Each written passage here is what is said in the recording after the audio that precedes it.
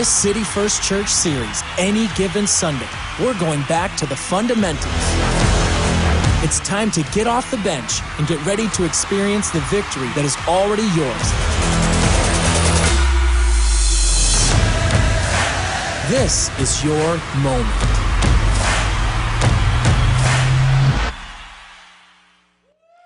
All right, hello City First. Man, it's good to see you guys. Thank you so much for coming today, and I want to say hello to everyone at our City First Church family, everyone at City First Church Anywhere locations, literally around the nation, even in other parts of the world. Come on, everybody, say hello to Cape Coral, too. Hi, Cape Coral, and God Behind Bars, Dixon and Hardy. We say hello here from Spring Creek, and you know what? We're just excited that you are here, and we're in this series called Any Given Sunday, and obviously it has a football theme, as you can tell, but football is just the start of the conversation. It is just to kind of like talk about how for us to grow spiritually in our relationship with Jesus, we're using football as a metaphor. Now, there's this little football match going on today. You guys know about it by any chance? Right? All right, okay. Well, you know what? In the NFL, there's all these rivalries. You have like, if you know anything about football, for historic rivalries, like, like there's like the Dallas Cowboys and like the Eagles or maybe the Chiefs and the Raiders or, the 49ers and at one point the Rams, and then the Rams kind of moved away and now they're back and there's now this rivalry there. And in the meantime, the 49ers kind of took on like the Seahawks as their arch rivals. Well, the granddaddy of all rivals is playing today, and that is the Bears against the Packers, right? I mean, this is the most historic rivalry in the history of the NFL. So let me just go ahead and take a poll. How many of you right now you're going to be rooting today for the Packers? Come on, let me hear you. All right, how many of you rooting for the Bears? All right. Oh, yeah. See, most of you are saved. Most of you are saved. But anyway, well, you know what? Today I am talking about rooting against your arch rival. That's the title of my message. What an appropriate subject, right? I mean, what a great day. Last weekend, the Packers actually had the earlier time slot in the Central Time Zone, and so they were the early game. And then the Bears had kind of like the middle time slot, like the 3 or 3:30 time slot. And so when I got home from church last week from City First, I got home, turned on the TV, and the Packers were on, and so I was watching the Packers game, And they were playing the Bengals, and it was a crazy game. I mean, like literally, like the kickers could not make a field goal to save their lives on either team. And so anyway, it went into overtime, and I found myself getting really engaged in the game, and it went into overtime, and the Bengals kicker had like the opportunity to seal the deal and to win the game. And like I'm standing like on my feet in my living room, watch this. I'm like, come on, I don't even know the kicker's name. I don't even know anybody on the Cincinnati Bengals team except for maybe the quarterback. I don't know any of their names or anything like that, but I am rooting, right? And he missed it. I'm like yelling at the TV. I'm like, come on, you got to be kidding me, And I'm texting all my Packers friends, and they're like, there is a God, and such. So anyway, I was so frustrated, and later on I thought about it. I'm like, why am I frustrated? I'm like, I don't even like the Bengals. I couldn't even tell you, I mean, their owner, I couldn't tell you like anything about them. I mean, I don't really follow any Ohio teams for the most part, And what I found is what was so crazy is that even though my team, the Bears, were not playing in that game, I was actually rooting against our arch rival. Does that make sense? And I thought about that. It's kind of funny. There's an old saying that the enemy of an enemy is a new friend. You ever heard that before? And I thought about this. I thought many times we do this in life. We actually root against our arch rival. And what happens is something happens between, let's say, us and another person in our life, and they kind of become a rival, you could say. They become an enemy. Now, maybe they hurt us. Maybe they disappointed us. Maybe they did something to us, or maybe they didn't do something that we thought that they should. Or maybe even, they betrayed us. It could be a family member. It could be a friend, a coworker. It could be a fellow student. Somebody in our life that almost becomes like that arch rival, you could say. Maybe we don't even know their name. Maybe they just vote different than us. Like maybe they're on the other side of the aisle. Or maybe, you know what, they're better than us at work or at school or on the playing field or whatever. We don't even know who they are, or maybe they're a teammate, or maybe they're against us or whatever else, but they just outperform us and we're jealous. I don't know. But somehow they land on the arch rival list in our life, like this little list that's kind of private. It's not something we necessarily talk about. And we begin to silently root against them, you could say.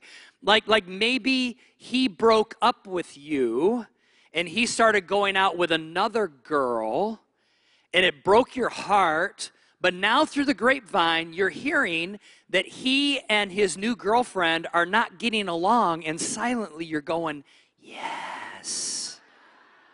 Right? Or maybe that employee quit your business and left you in a lurch, like literally gave you 2 weeks notice, if that, and they're like, I'm getting hired at this other place, and it may even be like a competitor in the market, and all of a sudden they decide they're gonna leave your business, and then they even talk about it on the way out. They're like, I'm going to this better company. They're telling all your other employees, right? And they're kind of like poisoning the water on the way out the door. And then you hear that they went to this other company, and that company now, after COVID, is maybe struggling a little bit. And so they're having to do layoffs, and that ex-employee of yours is one of the layoffs, and silently you're going, right? Vengeance is mine, saith the Lord. You're thinking, you're quoting verses even, right? Or maybe that person betrayed you. It could be a family member, it could be a friend. And now that person is being betrayed by somebody, and you pray. You're like, God, thank you for sowing and reaping. I just thank you for that principle. I mean, we do this. Let's be honest for a moment. We do. We kind of celebrate when someone who is on our arch rival list struggles. We see this in politics right now. Oh, baby, do we see this in politics right now. I mean, people are so angry with someone who sits on the other side of the aisle that you even see online that people are celebrating when their arch rival's personal life is starting to deteriorate, or even their health is failing. And you start seeing in the comments like, well, serves them right? And it's like, whoa, like we have lost all decorum right now in our culture, right? And if you don't believe me, read some of the comments in the news articles when a public figure faces a challenge or has a setback or maybe even a health scare, and watch the public comments that are down there about people celebrating that individual's struggle, all because they're deemed to be an arch rival. I mean, what's happened to our society, really? I mean, we don't just hate the other person's views or what they did, we actually hate the person. And I just have a question today, City First. Is this the way we want to live? I mean, is this the way we really want to live? Do we want to live offended and angry? And to add complexity to this, not only do we have all these arch rivals, but on top of that, our culture, in my opinion, is the most easily offended culture to ever walk the face of the earth. Like we have such thin skin. Everybody is offended somehow. Like literally, what is it? Did the barista offend you today when they didn't make the coffee right? Did the person at the Target checkout line offend you? Did the pastor offend you? Did the boss offend you? Did the employee offend you? Did the neighbor offend you? Did your best friend? I mean, we are so offended. We just are offended. So, I mean, this is like literally like gasoline and fire, that we are offended and we're also easily offended. And it's like, boom, it blows up, right? And this is what I know. I know that offense can even slow down the strongest Christ follower. Can even make them stumble, you could say. And we have to deal with our offenses. Otherwise, this is the deal. They grow. They grow. I mean, no offense stays the same. It doesn't stay the same size. It either shrinks or it grows. It does not stay the same. So before we dive into this, can I just say something? I need to make a disclaimer before I talk about offenses. I'm talking about real offenses today. I'm talking about offenses that are truly challenging. I'm not talking about petty offenses. I'm not talking about petty things that many times plague people. In fact, I would even say this of us Christians. Sometimes Christians get offended over the stupidest things.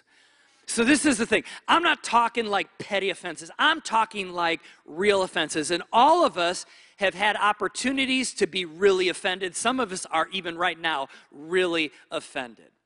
And I'm not talking about simple offense. Like the story I heard one day of a pastor who was preaching on a Sunday morning just like me today. And right in the middle of his message, somebody like in the front row, this guy stands up and walks out.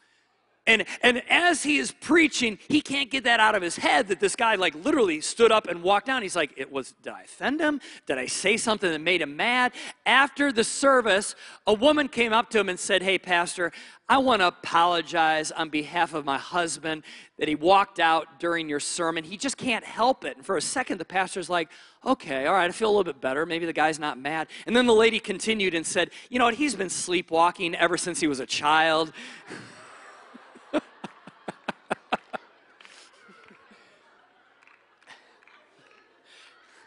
I'm not talking petty offenses today. I want to talk about some real offenses. So let's dive into it. Let's talk about, first of all, we must understand the source of our real offenses. All right, the source of our real offenses. Let me talk about three buckets, I think, three kind of sources, you could say, that most of us find real offense from. And so the first one is this: unmet expectations. This is a huge one. In fact, this is why I think most of America is offended, because we have unrealistic expectations of how life is supposed to treat us, how God is supposed to treat us, how the government is supposed to treat us, how our friends are supposed to treat us. We have these unmet expectations. Now, sometimes those unmet expectations are real. All right, so I'm not making light of that. Sometimes they're real. Sometimes you're like, man, I have the expectation that you treat me with dignity.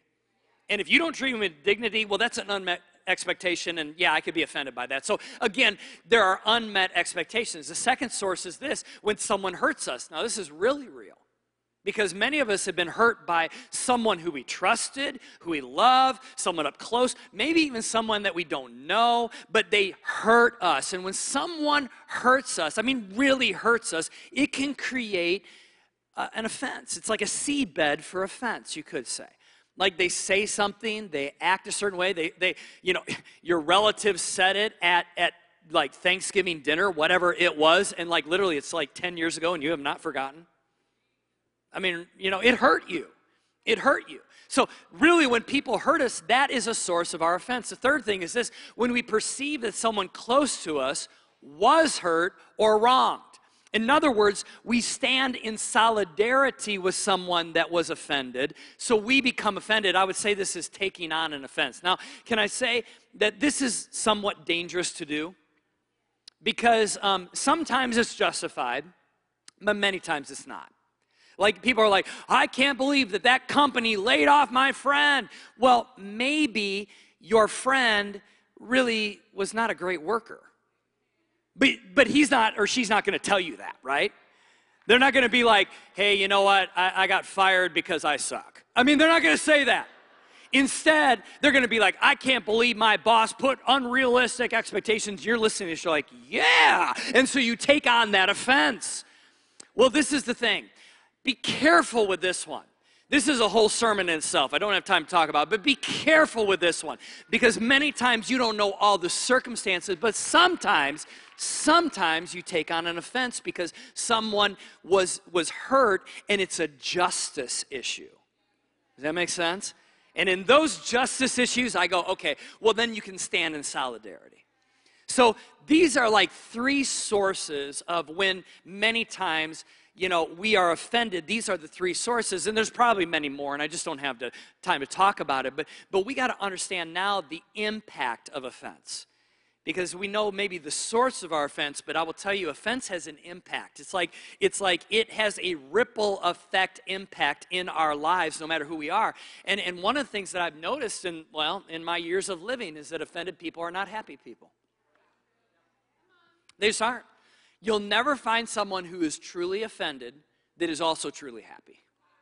I think we got to understand that's a result, that's a symptom of being offended. In fact, it's kind of interesting. A few years ago, I was surfing around on the Mayo Clinic website regarding the topic of offense, honestly. I was like, I'm just wondering what the medical society has to say about offense. And I came across this kind of article, you could say. It's on the Mayo website, and it's under the topic of forgiveness. I thought that's interesting. Here we have, this world-renowned medical clinic talking about the subject of forgiveness, which normally that kind of subject is talked about in churches or in houses of faith, right?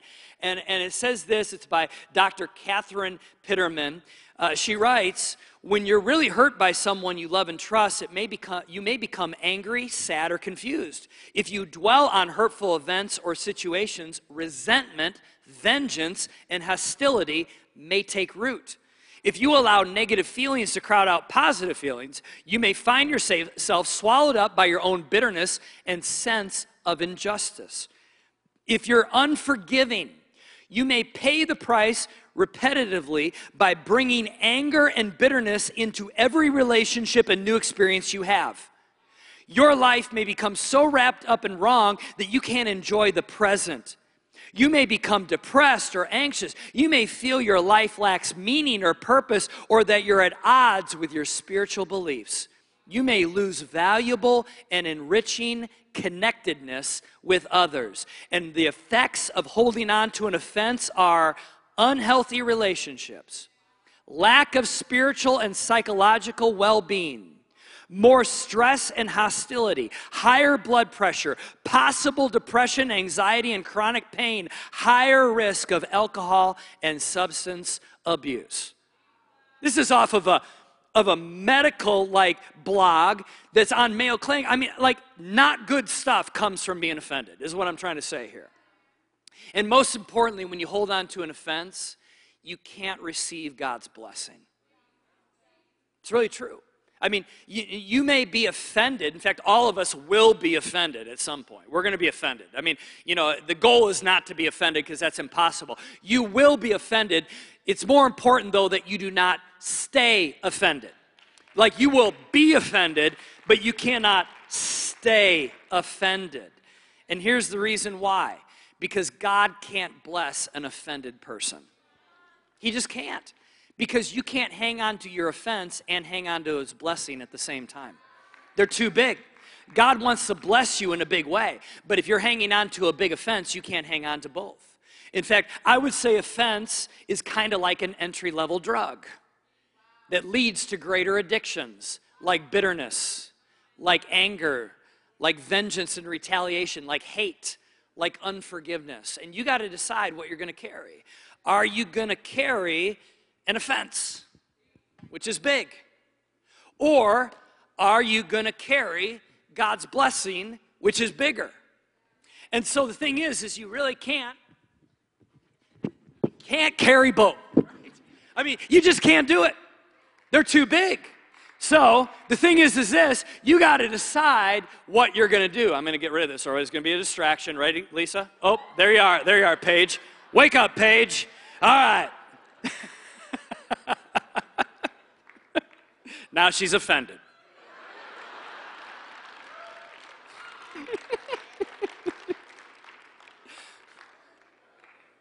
When you are offended, you will eventually stumble spiritually. And this is a truism. Can't avoid it. If you stay offended, you're going to stumble spiritually. And there's this verse in Psalms 119, which, by the way, the Psalms are full of a lot of people and language of people that have been hurt and language of hurt. And so, this is what I love about the Bible. The Bible doesn't paint it as roses and unicorns and Skittles, all right? It's not like life is perfect. In fact, the book of Psalms, Jen talked about this even a couple of weeks ago, it's full of lament. And some of us are lamenting today because we've been hurt and we're offended. And it says in Psalms 119, for those who love your instructions have great peace and do not stumble. In other words, they love the Word of God, they love the Scripture, and they do not stumble. In another version, in the King James Version, it says this, great peace have they which love thy law, and nothing shall offend them. Isn't it interesting that the translators of the Bible, as they're translated into different versions, I mean, the King James Version was like invented hundreds of years ago. We don't really talk that way anymore. So when they started to bring it into modern language, they used like the root word of the original language, and they maybe made it more modern. And so here's what's interesting is that the word offense and the word stumble are used by the Bible translators interchangeably. Offended, stumble, stumble, offended. Isn't that interesting? And that's exactly what you do.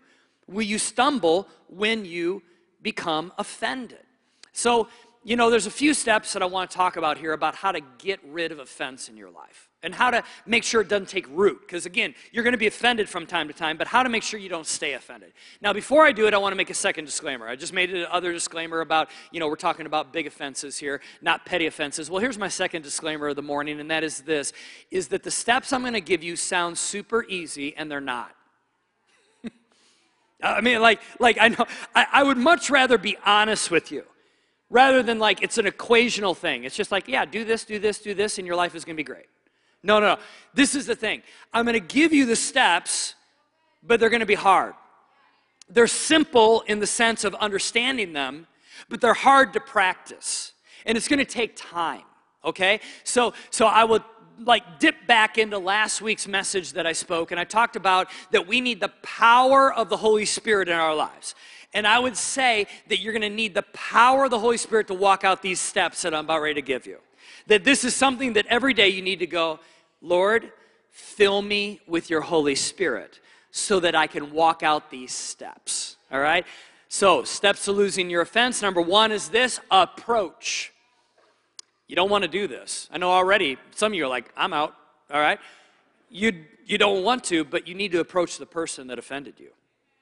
All right, really, this is the biblical way of doing it. Matthew 18. Jesus prescribes for us what to do when we are offended or we are wronged. And it says, basically here in Matthew 18, it says this, if another believer sins against you, go privately and point out the offense. Privately and point out the offense. It's super important that you do that. Now here's the thing. I think I'm realistic. I think I'm one of these pastors. In fact, many of you even write in or make comments about this on email or whatever else, that I make it easy for you to have handles to these spiritual truisms. I try to do that. I also want to be realistic. Just because you approach the person doesn't mean it's going to get better. It doesn't mean that the person's going to acknowledge that they were wrong.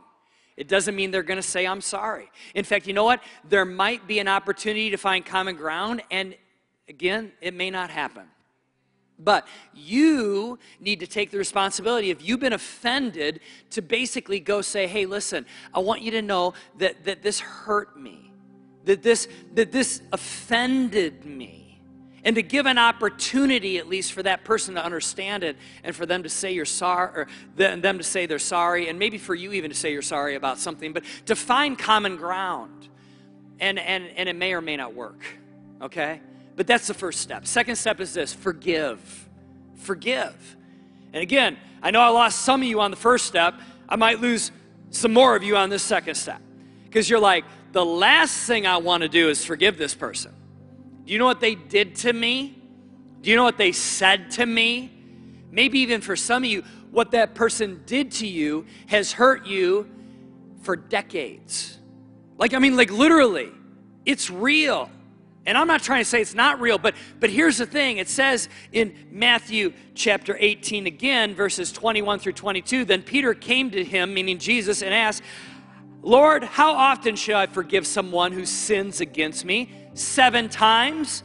No, not 7 times, Jesus replied, but 70 times 7. Now, let me give you context to this conversation. The rabbis, or the spiritual leaders in Jesus' day, used to have rules on how many times you could forgive somebody.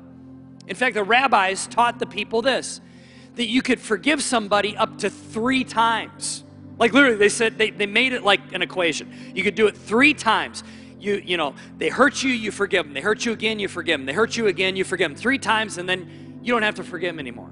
That's literally what they said. And so Peter, trying to a little bit be like Jesus' like teacher's pet here, he knows that the rabbis say 3 times, so what is he doing? He's upping the ante a little bit, and he doubles it and adds 1, because 7, by the way, is the perfect number of God in Jewish tradition. So, Peter, being Jewish, was like, how many times? 7 times, Jesus, the perfect number of God, wink, wink. And at that point, Jesus goes, no, not 7 times, but 70 times 7. What's Jesus saying? This is what Jesus is saying. He's saying you need to forgive an infinite amount of times. Infinite amount of times. Now, some of you, again, I just lost you again. You're like, heck no. Infinite amount of times? No way. No, this is the reason why. You see, you don't understand. Forgiveness is not for the benefit of the other person that's hurt you. This is why Jesus says, no, you forgive and forgive and forgive and forgive. I mean, 70 times 70. In other words, an infinite amount of times is what he's really driving at there. This is the reason why. Forgiveness is for your own spiritual health. Forgiveness is for you. It's not for the other person. Because Jesus knew that forgiveness is necessary so that offense doesn't turn into bitterness and take root in your heart and make you stumble. Nelson Mandela said it one time perfectly. He said this, unforgiveness is like drinking poison and then hoping it will kill your enemies. See, some of you you're hanging on to your offense and you're going, I'm not going to forgive my ex. I'm not going to forgive my coworker. I'm not going to forgive my fellow student. I'm not going to forgive my uncle, my parents, my kids. I'm not going to forgive because this is the reason why. They don't deserve it. And I would say this, they don't deserve it. You're right. But your life deserves it. You must forgive. Otherwise, you're guzzling the poison and hoping that they get sick. You're the one that's sick. You're the one that needs to be able to become healthy. This is super important. Just listen to this for a moment. Forgiving someone does not necessarily mean reconciliation with that person. Because some of you are like, well, I don't want a relationship. Fine, that's okay. In fact, I have relationships in my life that are completely broken on this side of eternity. Well, I want you to know, even as a pastor, I've had people that have hurt me deeply. I trusted them. They hurt me deeply. Now they have another side of the story. They would say it's me. I say it's that. Okay, whatever. And this is what I've done. I've been like, I forgive you, but I also know that this relationship is broken. And I hope that this doesn't sound trite. I really believe this. Someday, it will all be put together again on the other side of eternity. And it's okay. For this 80, 90 years or whatever, it's going to be broken. And I don't have to be BFF with them. I have to forgive them because it's beneficial for me. I will forgive them. Here, this is the thing. If some of you are like going, I will forgive them once they deserve it, then why did Jesus on the cross, when he was dying for our sin as a perfect individual, he had not sinned, he's dying for our sin, he says, Father, forgive them. Forgive them. Did we deserve it? No. But he forgave. And in the same way, we must do that. Third step is this, be quiet. I mean, this is very appropriate for our day and age. Hebrews chapter 12, verse 14 through 15. Work at living at peace with everyone and work at living a holy life. For those who are not holy will not see God. Look after each other so that none of you fails to receive the grace of God. Watch out that no poisonous root of bitterness grows up to trouble you, corrupting many. See, offense is contagious. It's contagious online and social media. And you see it all the time. People get on there. Let me share with you my heart today, what happened at Target. And you know what? And people are like, oh, I can't believe that associate did that. I can't believe it. I mean, I'm not going to Target anymore. You know, like whatever. Like, there is all this contagious offense. Now, I would say this, and I'm being funny, but there's also contagious offense when it comes to real offense, real things.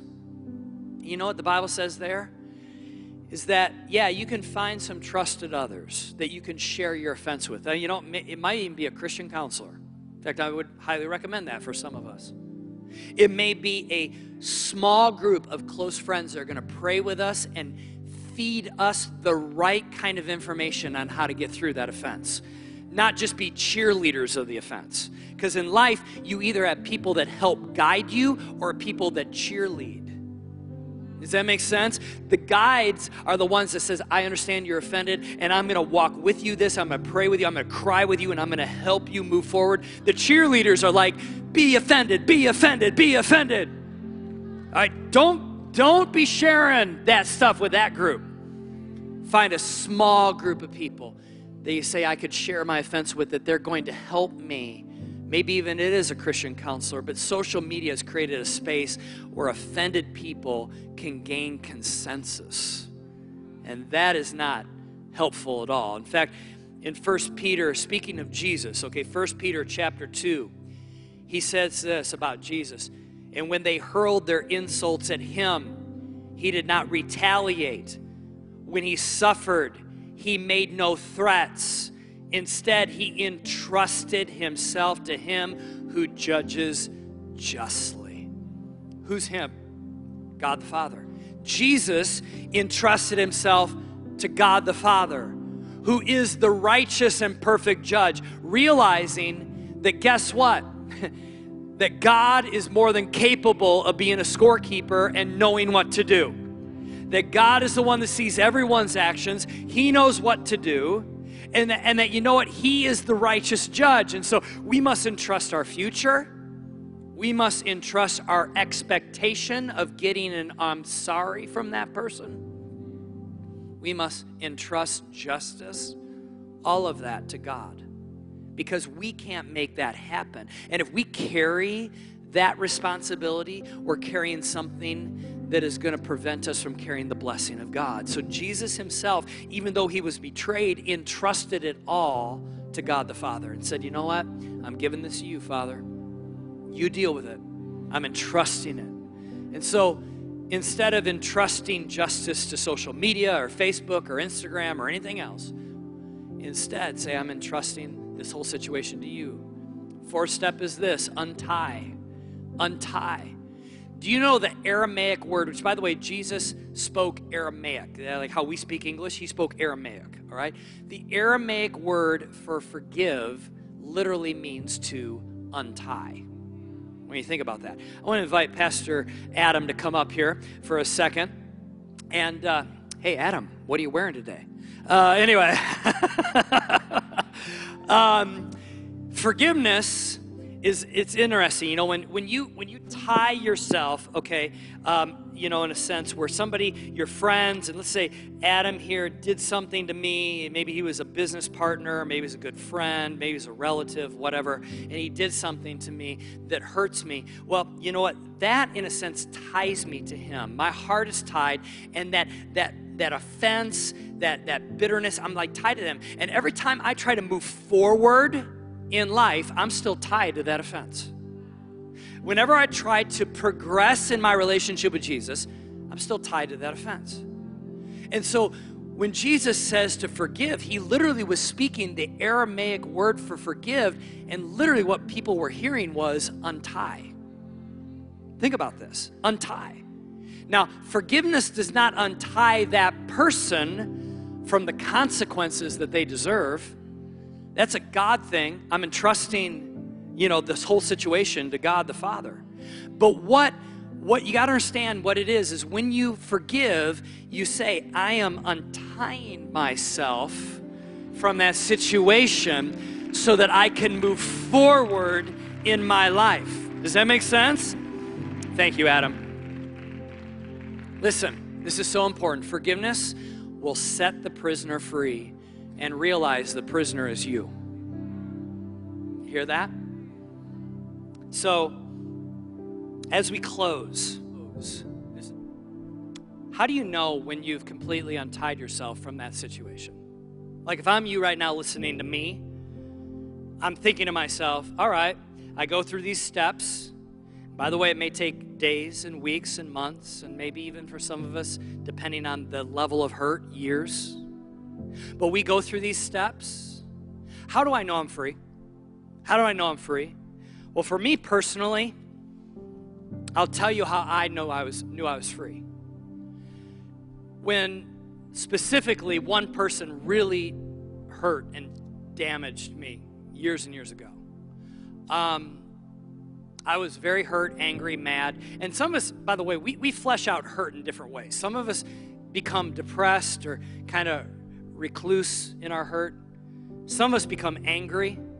Like, I'm an Enneagram 8, so for me, I'm like, if someone hurts me, my reaction to hurt is like, I'm going to punish you.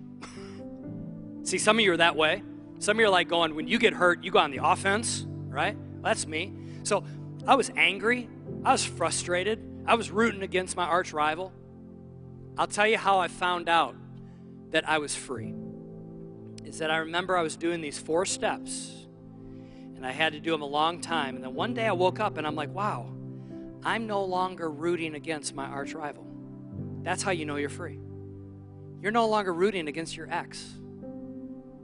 You're no longer rooting against your ex-business partner, that employee or that boss, that pastor or that church, that relative or that friend that hurt you.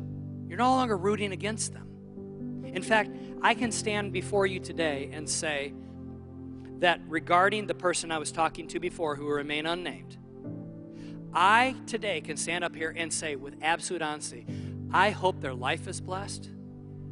I hope their marriage is blessed. I hope their kids are blessed. I hope financially they're blessed. I hope their career is blessed. Like, I've untied myself. And I'm no longer bound to this bitterness and anger and rooting against my arch rival. I can honestly say, I don't like what that person did. I totally disagree with what they did. And yet, I hope that they're blessed. And someday, I hope this doesn't sound weird, but on the other side of eternity, I'm sure we're going to be friends again. The relationship is broken, but that person is forgiven. And I pray that they're blessed. Do you hear the difference? So let's not root against our arch rivals. Or better yet, let's say it this way. Let's work on these 4 steps so that someday we are untied from that situation to the degree that we don't root against our arch rival anymore. Let me go ahead and pray with you, okay? With every head bowed and every eye closed, I'd like to lead us in a prayer. I know I often do this, but I want to lead us in a prayer of untying ourselves. I know it sounds like a weird prayer. I'm not trying to be weird here or hokey. But based upon that Aramaic word and based upon that illustration, some of us today need to start the process of untying ourselves. And so I'm going to have us all repeat a prayer. And maybe this prayer is very relevant and resonates with where you're at right now because you're highly offended. Maybe not. Maybe it's kind of like one of those things where you just hang on to this prayer for someday. But let's all say this prayer together. And it's a prayer of saying, God, I'm asking you to untie me from the situation. I want to forgive this person so that I can receive your blessing. So you repeat this prayer after me. Jesus, I come to you today and I ask for your help to untie myself, my heart and my soul from that situation that has hurt me. I forgive. You fill in the name. God, I don't want to, but I know I need to. Give me strength to forgive and to move on so I won't stay offended. I want to receive your blessing in Jesus' name. And everybody said, amen. Amen. Come on, let's give God praise today. Can we do that?